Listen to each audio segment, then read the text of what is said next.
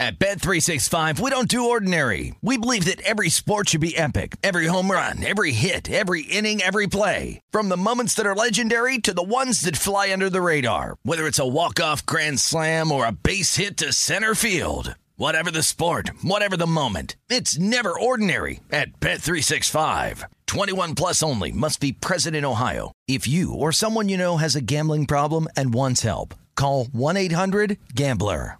When you buy Kroger brand products, you feel like you're winning. That's because they offer proven quality at lower than low prices.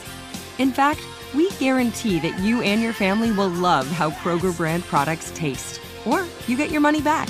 So next time you're shopping for the family, look for delicious Kroger brand products, because they'll make you all feel like you're winning.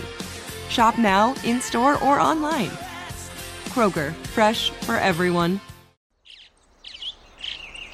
Getting ready to take on spring? Make your first move with the reliable performance and power of Steel battery tools. From hedge trimmers and mowers to string trimmers and more, right now you can save $50 on select battery tool sets. Real Steel. Offer valid on select AK system sets through June 16, 2024. See participating retailer for details.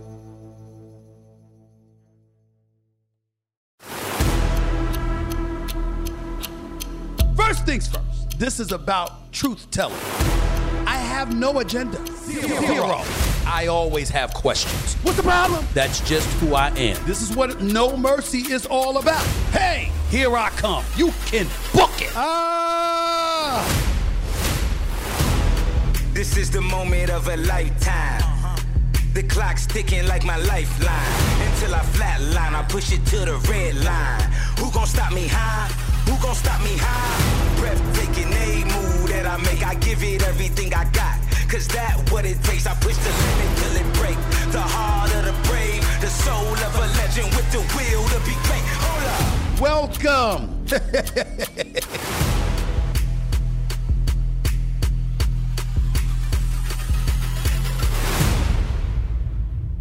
What's up, everybody? Welcome to the latest edition of No Mercy with Stephen A. Smith, yours truly, coming at you as I love to do several times a week.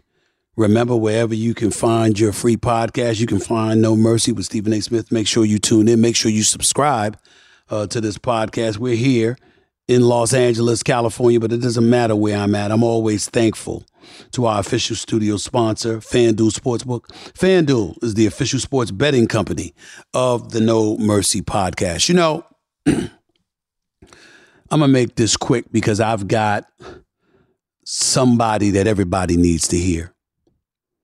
If you're a parent, you need to hear this. If you're someone who loves children, you need to hear this. If you're someone like most of our society who's incredibly protective of the most innocent amongst us, which are our children, you should listen to this interview that I'm about to do. From 2016 to 2018, we learned heinous, grotesque details of a former doctor from the University of Michigan State named Larry Nassar. He hovered over the gymnastics team at Michigan State. And essentially, he ended up being accused and confronted by more than 150 women who said he sexually abused them from the time they were 7, 8, 9 years old. Ultimately, he was sentenced to 40 to 175 years in prison back in 2018. So for all intended purposes, he will spend the rest of his natural life behind bars, hopefully in the basement of jail cells with the sodomites, for crying out loud, as far as I'm concerned. That's how disgusting of a human being I think this man is. Nevertheless, there are a bevy of victims that he left in his wake. One of those people probably wouldn't describe herself as a victim because she was one of the people that helped bring his transgressions to light. She was one of the people that used to be a gymnast for him, a former competitive gymnast. She's recognized as the first victim of Larry Nassar, the disgraced doctor of the women's Olympic gymnastics team. Now, as a high-powered attorney and through her experience working on some of the country's highest-profile cases, she's become a leading voice on sexual abuse and other legal issues, speaking out on television, radio, and in print media. And before I introduce you to her, just remember this one nugget of information. Murderers who are in jail, rapists, and all sorts of heinous criminals. You know the one thing most of them have in common, where it's widely understood? If you are an abuser of children, even what some would term the lowest of the low rise up against you, because it's almost universally understood. Of course, there's exceptions to every rule with the some of these sick, demented people in our society. But for the most part, it's pretty close to universally understood. You don't mess with children. Larry Nassar did just that. And because of that, he'll be spending the rest of his natural life in prison.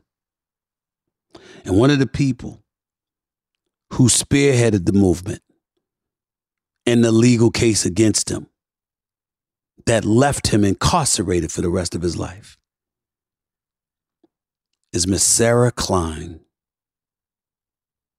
Again, the first victim of Larry Nassar. She's up next, right here on No Mercy, with yours truly.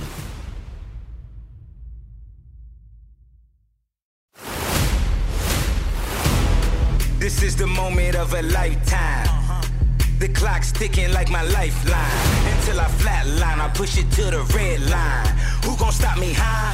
Who gon' stop me high? My guest today is a former Team USA gymnast and the first known abuse survivor of the team's Dr. Larry Nassar. She is now a high-profile attorney representing several other victims of sexual abuse. Please welcome a crusader in every sense of the word, the one and only Miss Sarah Klein. And how are you? How's everything? Oh, I'm good. Thank you so much for having me. Happy to be here with you.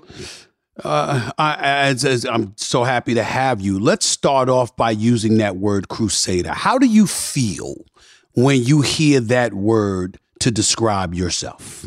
In a way, I feel a little bit uncomfortable because I feel so humbled to have been given this platform. I recognize that, the Nassar case was huge. And in a sense, we got something that most survivors will never get, which is a platform, the media reporting our story, getting it out there. We have our perpetrator behind bars.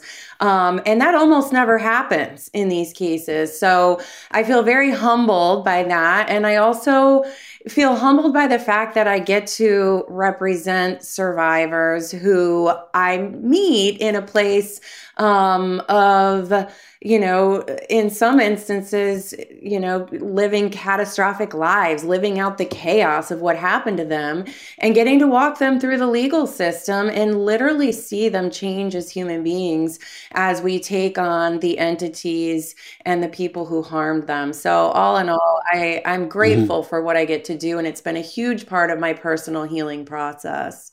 Your personal healing process, I imagine the healing is never complete. But could you put into perspective for our viewers, our listeners, where are you at specifically in the healing process when you consider all that this despicable individual, yes, I'll say that about him, subjected you to?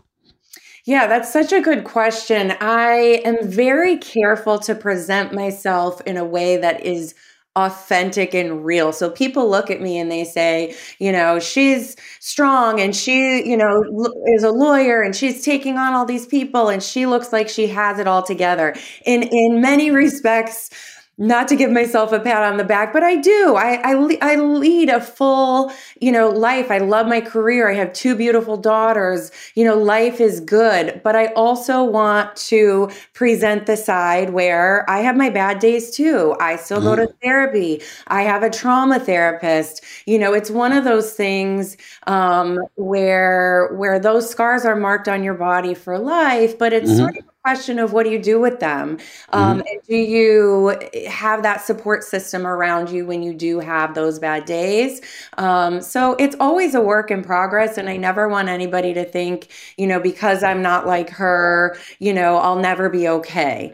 What you see is not always reality. And I have my bad days too, for sure. Respectfully, I asked this question. Could you please highlight for folks, what is a bad day like for Sarah Klein and for people who've suffered the way that you've suffered? What illustrate for us what a bad day entails?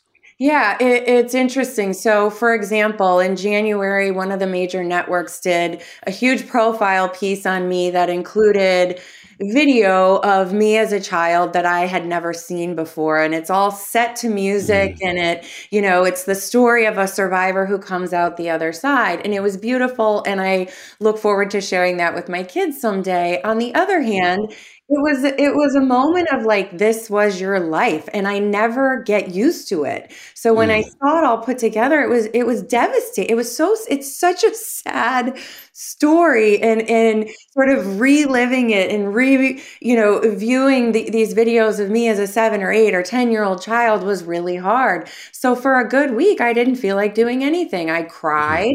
I didn't want to get out of bed. I had to grieve once again, the childhood that I had and work through that with the help of my support team. But a bad day is having to sort of relive some of the trauma that occurred. And I suspect I'll live with that forever, but I don't let it take me down. I do get back up eventually. I do dust myself off and I get back at it. Just to, educate our viewers and listeners, Larry Nassar, former gymnastics coach, he's a disgraced doctor of the women's Olympic gymnastic team, obviously was working at Michigan State. This is a man that was sentenced to 40 to 175 years in prison. Back in 2018, you were among more than 150 women who confronted Nassar at his trial, obviously, which greatly assisted in him being convicted. Most of Nassar's enablers still have never been brought to justice, including Coach John Goddard, who took his own life in 2021 after being charged with 24 felonies. I just want to crystallize that for our viewers and listeners here. Let me get to you specifically with this regard. The abuse, according to you, began when you were 8 years old.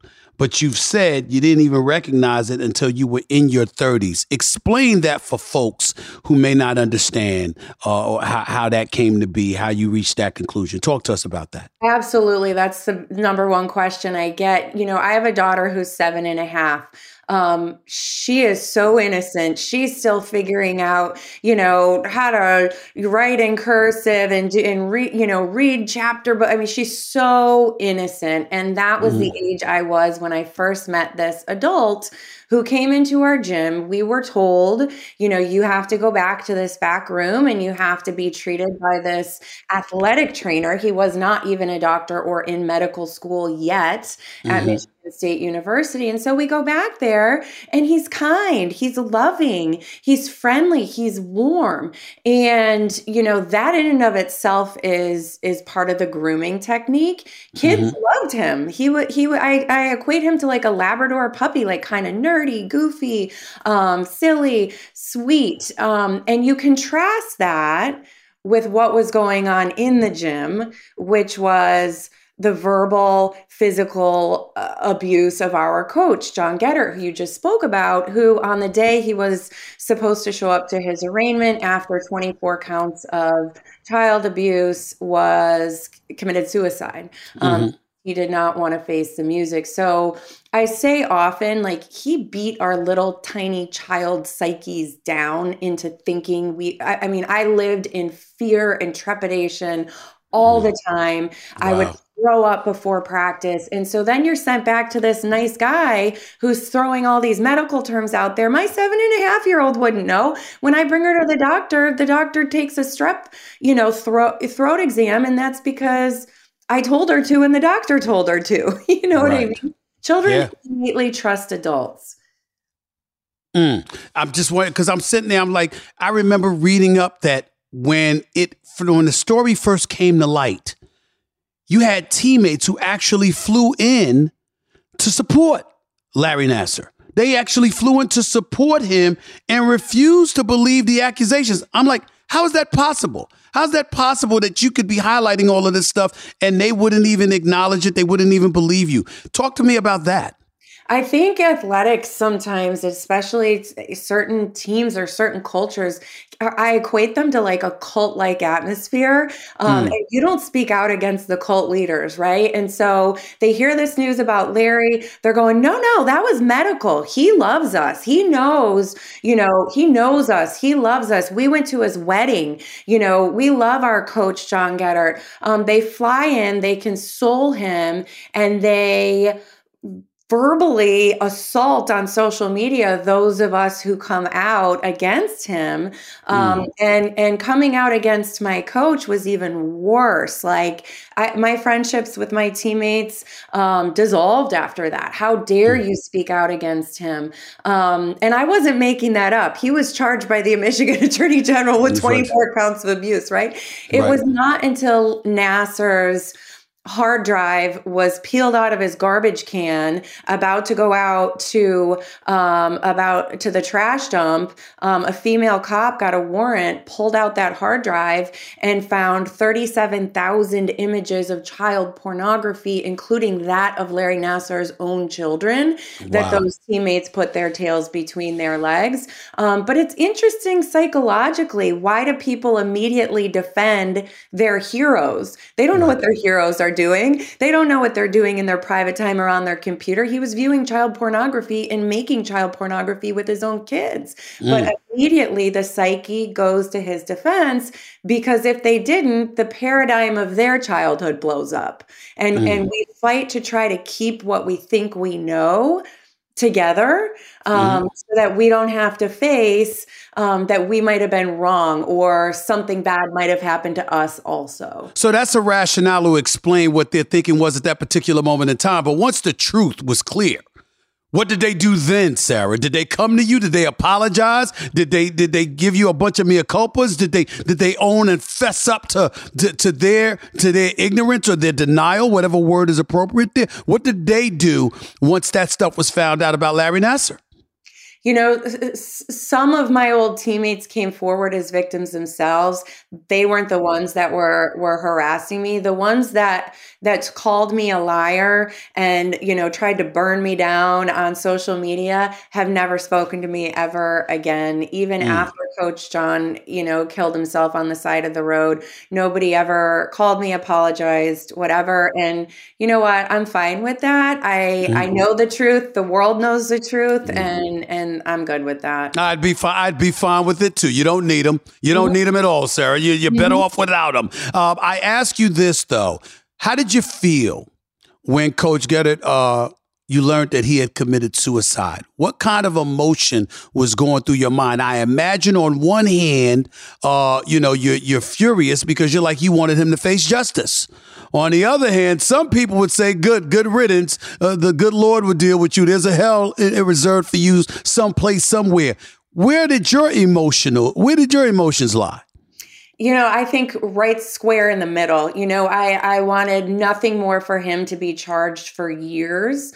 And when it finally happened, I went on lots of morning news shows and talked about how we felt vindicated and the truth is coming out. And by that evening, I was doing interviews on the same shows talking about what it felt like. And it felt like a gut punch. In many ways, he was far, far worse than Larry Nassar. And I know that confuses certain people, but, at least with Nassar, I could somehow say pedophilia is a disease of the brain. And I, he's in prison the rest of his life. I could somehow, at least he was nice to me, even though he was sexually abusing me. John Geddert broke our little tiny psyches, broke our bodies, and he took pleasure in it. He was a masochist. He was the most cruel, arrogant, destructive human being that I've ever encountered. And in many respects, I hold him accountable for having given Nassar a platform in a back room where he would walk in, see us laying naked on a treatment table, not ask one question, not say a word. He had Nassar saw my cast off 2 times. I had surgery and had him saw my cast off 2 times so I could go back to compete to win medals. And people will say, I'd go back to my surgeon and he'd go, "What's going on?" And I think a lot of people's brain goes to where were the parents, which is another really important conversation to have in elite sports. Right. The goal is to separate the parents from the child. Right. They don't want them in the gym. They don't want them knowing what's going on there. They don't want them having any influence over the child. And so it's sort of, or at least it used to be sort of a wink, wink. You want your kid in the Olympics? You have to give me your kid. I'm going to travel with your kid. I'm going to tell you what's best for your kid. And we're going to talk about what your kid can eat and not eat. And then the kid is going, well, yeah, I want to be in the Olympics. I haven't given up my childhood for nothing, So it's not as simple as the parents failed the kids. I definitely understand that. And especially being a parent now, I'm like, I would never let my kid have done this. It was the 80s and 90s, at least in my experience. It was a different world. And B, in elite sports, parents are trained and groomed in a way to give their child up to the system, to Team USA, to take care of the child and get them to the Olympics. In my world, although I'm covering a lot of sports, obviously primarily basketball is it. And you see a lot of parents who give you the impression, at the very least, they live vicariously through their kids.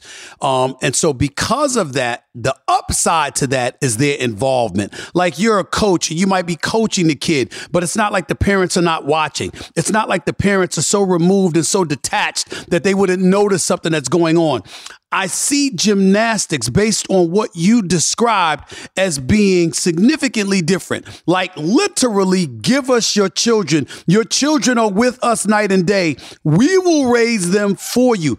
Is that an accurate depiction of how gymnastics can be, where it's not just about them coaching you? They're literally raising your kid to some degree because of the inordinate amount of time that a child has to spend away from their parents in order to train to be elite in the world of gymnastics. Is that an accurate depiction? 100% accurate. And the amount of travel and the amount of, different competitions and you're in the gym 30 to 40 hours a week. Your school schedule is altered because you're an Olympic hopeful, right? And so you're literally in the gym more than you're home, but somebody has to afford that. In my case, both of my parents worked and I had a brother, and so my parents couldn't sit there 30 or 40 hours a week. You do give they couldn't travel every weekend in abroad. There were instances where kids were sent overseas.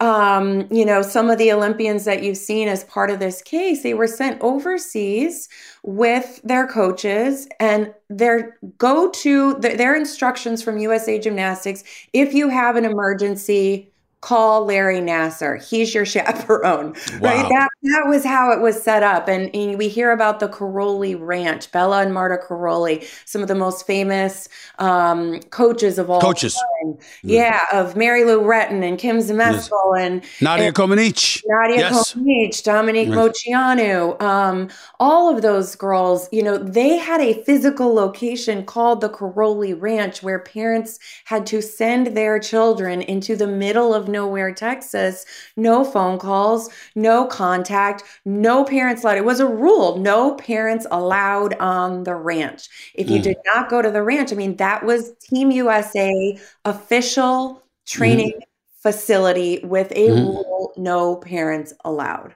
And if you don't go there, you don't advance. So when we look at it from that perspective and we fast forward to the year 2023 and we see so many different things going on, so many different qualifications per se, lack of a better word, in terms of abuse. Sarah Klein, define for me in this day and age, if possible, your definition of abuse based on what you've experienced compared to how society has evolved, what we know about today. What would you define as abuse? That is such a huge question because there are so many types of abuse. You know, we hear about domestic violence, trafficking, parental alienation, family court stuff. In my world as a lawyer representing children in civil cases or who have been abused or adults who were abused as kids, it's either A, non-consensual, or B, abuse of power and harming children sexually under the guise of any kind of power dynamic. So in the doctor one is obvious under the guise of medical treatment, but let's take clergy abuse, for example, abusing the power in terms of a priest saying, I am the representative of God here on earth. And if you don't do what I say, you will go to hell, quite literally, right?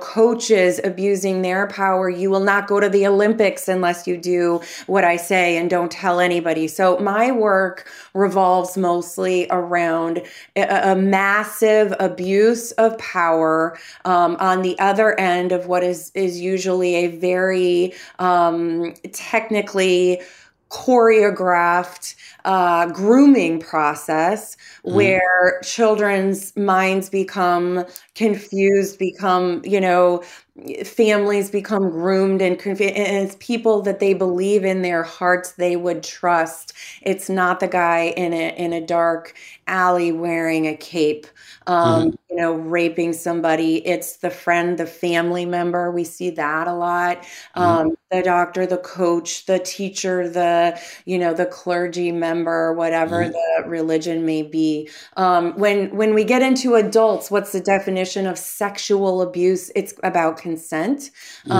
And we've seen that play out a lot in the news. What's the definition of that? What are the boundaries? And false reporting is a big topic. We saw, a lot of that play out in the Depp v. Heard trial. And so, but for the work I do, abuse is an abuse of power, gaining access to a child sexually, often corresponding to a massive abuse of power. And in terms of the work that you do, please indulge me here, because again, I'm going to go back to your abuse began when you were 8 years old. You've said you didn't recognize it until you were in your 30s. And according to a lot of reports, the average age of someone reporting their own past abuse is 52 years of age. And so I'm like, how are you able to have clients, for crying out loud? Because again, if they're young and they don't know and they don't really discover it or realize it until they're older, what do you do? How is it that you're able to address these issues, particularly against children when they're younger, if they don't even know most of the time what it is until they're older?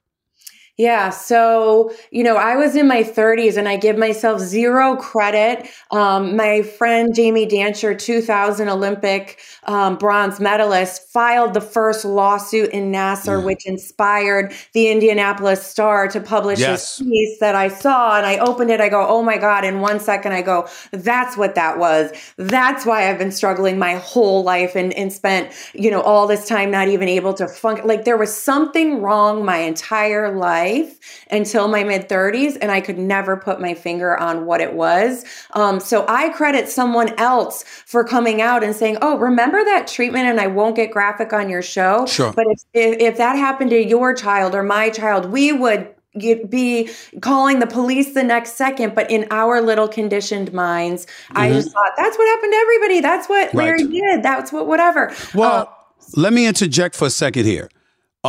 If you don't want to get graphic, I understand, but don't refrain from doing so on my account. If you feel that my viewers and listeners need to know specifically the kind of things that happen, the floor is yours. Tell them.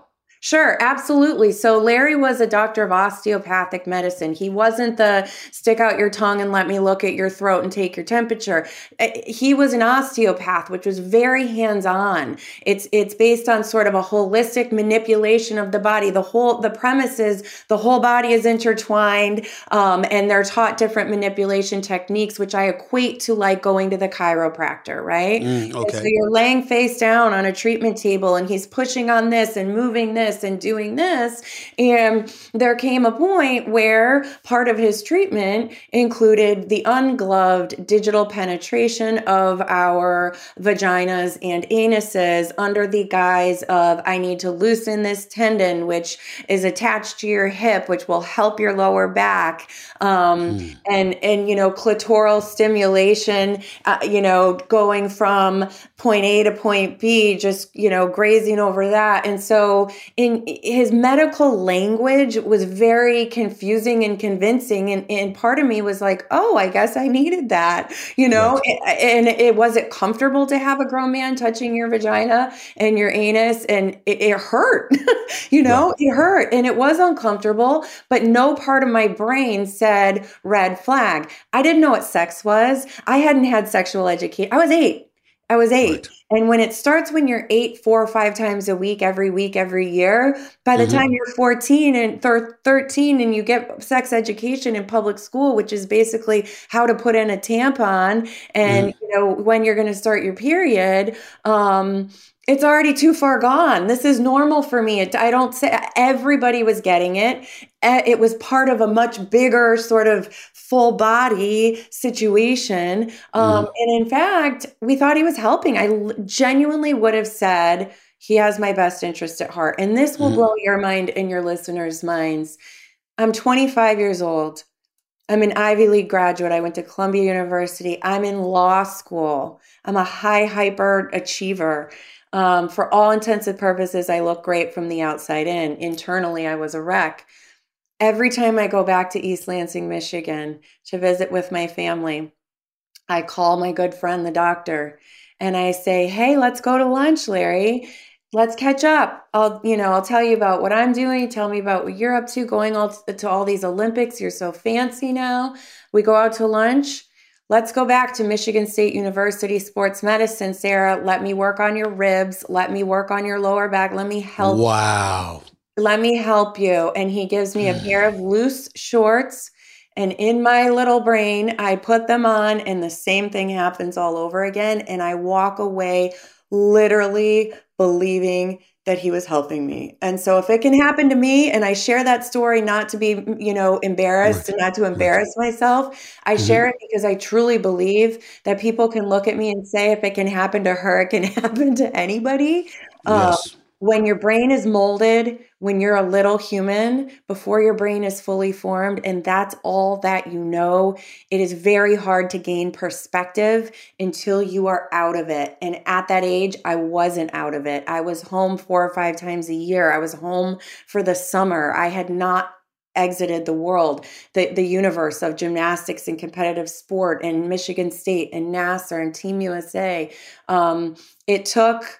then my parents moved away. I never went back. That's the only reason I never saw him up until my 30s. I had teammates who were going to him pregnant for OBGYN care, helping with their back and their sciatica, and he was still doing the same thing. It took another person's courage for me to be where I am. And I want to stress for survivors, if you don't have that other person talking about your perpetrator and giving you that platform to come forward, that's a scary thing. But we have formed sort of this community to try to make it as safe and comfortable for other people who are not sort of automatically a part of this team of women. Did you ever get an opportunity to address him directly? And if so, yeah. what did you say to him? Oh, yes. I had a very long and well thought out victim impact statement that I addressed on day one of sentencing at the end of the day. And I was standing 4 feet away, and I told him that he took something from us that we will never, ever get back. Our innocence, our virginities, in a sense, right? And our chance at a normal childhood, a normal adulthood, and that, I told him we grew up together. I said, Larry, I know you from so far back. We were armed with nothing but dreams. Yeah, our coach, John Gaddard, dreamed of going to the Olympics. Larry dreamed of becoming a doctor at that time, much less the head of sports medicine and a 4-time Olympic team doctor. And I dreamed of becoming a doctor one day too, because he was a doctor and I wanted to be just like him. He cried, he shook his head, and his lawyer came up to me after and said, that was the worst thing he could hear. It was so hard on him. And I'm going, oh yeah, like I care, but the girl, she said he stopped even knowing who these girls were. Like he doesn't even know who these people are that are coming up to the microphone to address him. It was the girls at the beginning that he knew and loved and remembered. And that's so hard for him. Yeah, I got to say everything. I knew it was my last chance. I felt very at peace about it. And I've let it go. I forgive, I forgive not for him, but for me and for what I carry forward in my life. Rhetorical question, maybe 40 years to 175 years. Did that suffice for you? Is that about right? Did he deserve the rest of his natural life in prison for all intended purposes? Are you good with that? I'm totally good with that. Absolutely. He'll never get out. He also had 60 years on his federal child porn charges, so he'll never get out. I'm good as long as he never harms another child and never has access to another child the rest of my life. I'm good with that. But you're on. Go ahead. I'm sorry. Continue. Go ahead. Back to the sense that people don't report until they're 52 years old. That's really important to note. Some kids are capable of reporting when this happens. Some are in their 20s or 30s when the body keeps the score. So it's one thing to say we don't recognize it. We don't recognize it consciously, but something in us. And I believe this about all survivors. Nobody's like blindsided by this. It's more of when you let yourself digest what happened to you. People stuff it down with drugs, with alcohol, with eating disorders, with hypersexuality, with turning to becoming a clergy member, zero sexuality. I mean, people try everything to stuff pain down and to compartmentalize it. So people don't, the average age of reporting is 52 years old. That's statistically proven. But why is that? It's not necessarily that they don't know. It's that they either know and don't want to talk about it and want to keep putting on Band-Aids for the rest of their lives until they figure out it doesn't work, which is oftentimes middle age, right? Or they consciously haven't gone there, but then life catches up to them and the body catches up to them, and they have to go there if they have any semblance of living. But often survivors will die with this in their 50s. Or 60s. Go ahead. You have adults, like you just pointed out, they don't know until they become adults and they separate themselves from a situation to really realize what's been transpiring.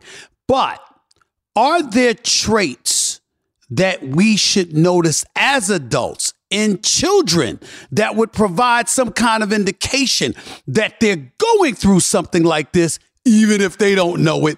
We should know it. Is there something that we should look for, something that we should see to make sure our daughters, our nieces, whoever they may be, our children are not subjected to this kind of heinous nonsense? Yeah, absolutely. And I will say this does not discriminate between genders. It is our sons too, unfortunately.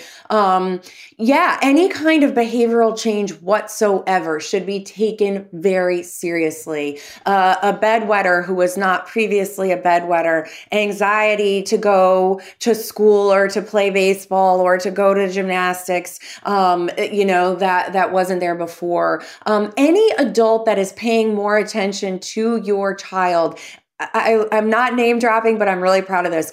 Oprah Winfrey said to me, when an adult is paying more attention to your child than you are, that is a big red flag. When Larry Nassar is going, I got to keep Sarah extra because I got to help her with her back. My parents are going, oh, okay, she'll be at the gym for 7 hours today instead of 2, When an adult is paying special attention, keeping your child after school because they're the best child, keeping them, offering them, I see this all the time, offering private coaching or private tutorials for a child to help them get to the next level because they're so much more advanced than other kids. When adults are paying special attention to your child, that's a big one. Here's another big one. I think this is a big public service announcement that is a real life example. Please. There was a young girl, elementary, going to school, telling her teacher, my daddy is eating my cookie. And the teacher said, oh, no, whatever. Let it go. Let it go. The girl kept saying it. We are too shy to teach our children anatomically correct terms for penises and vaginas and breasts. And so this girl was taught that her vagina was called a cookie. And she was attempting to disclose to her teacher over and over, my daddy is eating my cookie. And the teacher blew it off. And what that does to the child's psyche, she doesn't know it's not called a cookie. And so she's saying, nobody believes me. Nobody believes me. So her, in her mind, she's going, well, I guess it must be normal, or maybe I'm wrong or something. Mm-hmm. Thankfully, in that case, the school finally did put it together because this little firecracker wasn't letting it go. And the dad was arrested and charged and thrown in prison and won't be out for a very, very long time. But we as parents or as caregivers or anybody who loves a child has a responsibility to be teaching about our vagina like it's our elbow. It's a part of our body, and we don't need to make up silly names for it because it makes disclosure that much harder. Podcast, bar fights, taking on issues that matter. That is your podcast. It tackles the truth about sexual abuse and candid conversations with survivors and high-profile change makers. That could be self-explanatory, but I'm talking to Sarah Klein here. I'm quite sure you can elaborate a hell of a lot better than I just did. Talk to us about bar fights. Absolutely. So I wanted to have a platform where we can have these conversations that were once taboo, where once there was a stigma, where once, people weren't talking about these things. And I want to shout from the rooftops in the sense that this stuff should not be embarrassing to talk about. It should not be taboo. Sex abuse is happening everywhere. It does not discriminate. I don't care how rich you are. I don't care where your kids go to school. I don't care where you live. I don't care where you come from, where your parents came from. It is literally happening in every community. And so what I want to do is have these uncomfortable conversations, hear from people who have been through it, who have come out, in a way that they're able to now talk about it, articulate things to make people feel less alone, to educate. And we don't just talk about sex abuse. I had Catherine Schwarzenegger Pratt on my show, and she was talking about the concept of forgiveness. She wrote a New York Times bestseller called The Gift of Forgiveness, where she profiled my story, but also the stories of people who have been through all sorts of adversities in their lives. How do we forgive others? So it's a wide-ranging conversation over there on Bar Fights, but we're talking about the real stuff. We're rolling up our sleeves and getting into the gritty stuff in order to make people feel less alone, and to really have the difficult conversations that will hopefully continue to move this conversation forward. I'm sitting here talking to a recipient of the 2018 ESPY Award. You accepted the Arthur Ashe Courage Award on behalf of yourself and hundreds of other survivors who spoke out and testified against Larry Nassar's abuse. I'm talking to the wonderful Sarah Klein, the great work that you're doing, that you continue to do. How can anybody find you who needs you, who needs to talk to you, who needs your advice, your counsel, your legal representation? How can they find you? Well, it would be an honor to be reached out to by anybody going through this stuff. And I am so proud to be a fierce lawyer on behalf of my clients. The name of my law firm is Manly, Manly, Stewart, STEWART.com. We've represented, many Olympians, many sports figures, many high profile cases, but also just the average child who was abused by their teacher in the fourth grade. Right. Mm-hmm. I'm also on Instagram at Sarah, SARAH, Klein, KLEIN. Sarah, I can't even put into words how wonderful it was to have this conversation with you. I've learned so much. I really, really want to thank you taking time out of your busy schedule to join me. And this was very edifying, to say the least. There's so much that most of us, I think I speak on behalf of many people when I say there's so much that none of us ever knew. But obviously, we don't have that excuse anymore after listening to a conversation like this. Thank you so much. I am so thrilled to be here with you, and I thank you in return for giving this issue such a platform. Thank you so much. Absolutely. I'm always here. Feel free to reach out anytime. There's always a home for you. Anytime you want. Thank you. Okay. You take care. All right. Bye-bye. Bye-bye.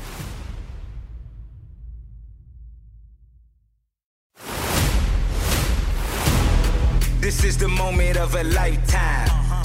The clock's ticking like my lifeline. Until I flatline, I push it to the red line. Who gon' stop me high? Who gon' stop me high? I'm glad she gave me the name of that law firm, Manly, Stewart, and Finaldi, representing sexual abuse survivors. Thank goodness I haven't had to deal with such a thing as it pertains to my daughters, because, ladies and gentlemen, I can tell you right now, I'd be in jail. Make no mistake about that, I'd be in jail. You do something like that to my child, I'm coming for you by any means necessary. It's just the way it's going to be. And I think I speak on behalf of most parents. Most parents. And I ain't even bringing to the equation fathers with their daughters and how protective we can be. There's no question about it. I want to thank Sarah Klein again for bringing attention to this very, very pertinent issue. Although that specific case may have been an anomaly, the reality of the situation is that sexual abuse, child abuse, is a very pertinent issue in our society. And even though abuse of all kinds should be eradicated to the best of our ability, I don't think I'm beyond the pale by saying special attention and special protection should be accorded to children. Because when you're a child, you don't know any better. When you're a child, the odds are stacked against you when people are not listening. You're pretty helpless. And as adults, what greater responsibility can we have on our shoulders than to be protective of our children? And I don't mean our children as in, your child that you helped conceive. I'm talking about children universally being protected by us universally. If you're walking down the street and you saw somebody abusing a child, what would you do? You wouldn't stand idly by and do nothing. Most of us in our society would not do such a thing because we understand how helpless children are. And that's why I told Sarah, feel free. Don't let me stop you. I didn't want to be too invasive because I didn't know what kind of memories it would provoke. But the minute she opened the door and said that, you know what, I might not give your audience these details, I was like, no, that's your choice. But if you want to let them know specifically what kind of stuff happens, feel free to let them know. And I got to tell you something right now. There's an parent out there. There isn't an individual out there who doesn't love children, who didn't hear how riveting her testimony was as she was sitting here on No Mercy talking to me about this. So I want to thank her. I want to thank all the Sarah Kleins out there who are fighting on behalf of children to get the disgusting perverts thrown behind bars for the rest of their natural lives or something close to it, like she did with Larry Nassar. And this coach, John Geddert, what she described him as being, no wonder he killed himself. He couldn't take it. But I believe there's a Lord somewhere. And if there's a Lord somewhere, there's the devil. And there's hell. And there's a special place for him too. And what he enabled. Forgiveness and all of that stuff is appropriate in some people's eyes, but that don't mean you don't deserve to pay the price that you deserve to pay. Sarah Klein believes that, and so do I. And I'm quite sure after listening to her, so do all of you. Thank goodness she's alive and well and didn't do harm to herself or anything like that because of the emotional turmoil she was forced to endure. What a brave woman. Got to give love, respect, and credit where it's due.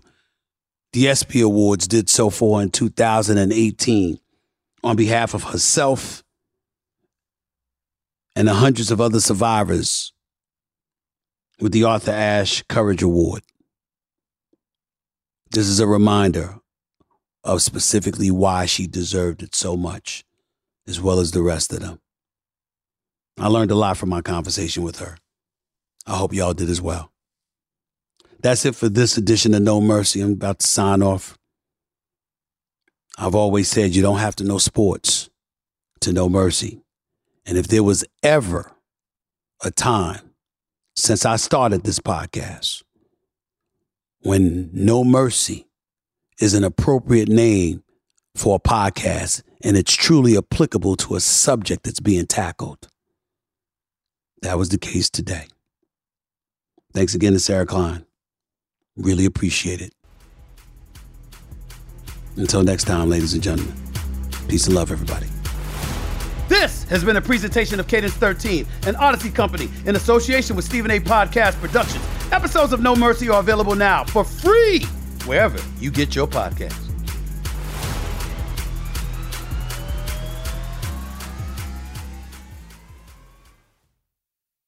At Bet365, we don't do ordinary. We believe that every sport should be epic. Every home run, every hit, every inning, every play. From the moments that are legendary to the ones that fly under the radar. Whether it's a walk-off grand slam or a base hit to center field. Whatever the sport, whatever the moment. It's never ordinary at Bet365. 21 plus only. Must be present in Ohio. If you or someone you know has a gambling problem and wants help, call 1-800-GAMBLER. If a new house is on your wish list in the next 5 years, grow your savings faster and experience your dreams with an Ohio Homebuyer Plus account from Kemba Financial Credit Union. A savings account specifically designed to save for a new home where you can earn 7% APY, a $500 matching bonus, and a $1,500 mortgage closing cost credit. Learn more at Kemba.org. Offer expires March 31st, 2025. APY equals annual percentage yield. Restrictions apply. NMLS 292230. Equal housing lender. Federally insured by NCUA. Live Nation presents Concert Week. Now through May 14th, get $25 tickets to over 5,000 shows. That's up to 75% off a summer full of your favorite artists like 21 Savage, Alanis Morissette, Cage the Elephant, Celeste Barber, Dierks Bentley, Fade, Hootie and the Blowfish, Janet Jackson, Kids Bop Kids, Meghan Trainor, Peso Pluma, Sarah McLachlan. Get tickets to more than 5,000 summer shows for just $25. On sale now through May 14th. Visit livenation.com/concertweek to learn more and plan your summer with Sean Paul, Sum 41, 30 Seconds to Mars, and Two Door Cinema Club.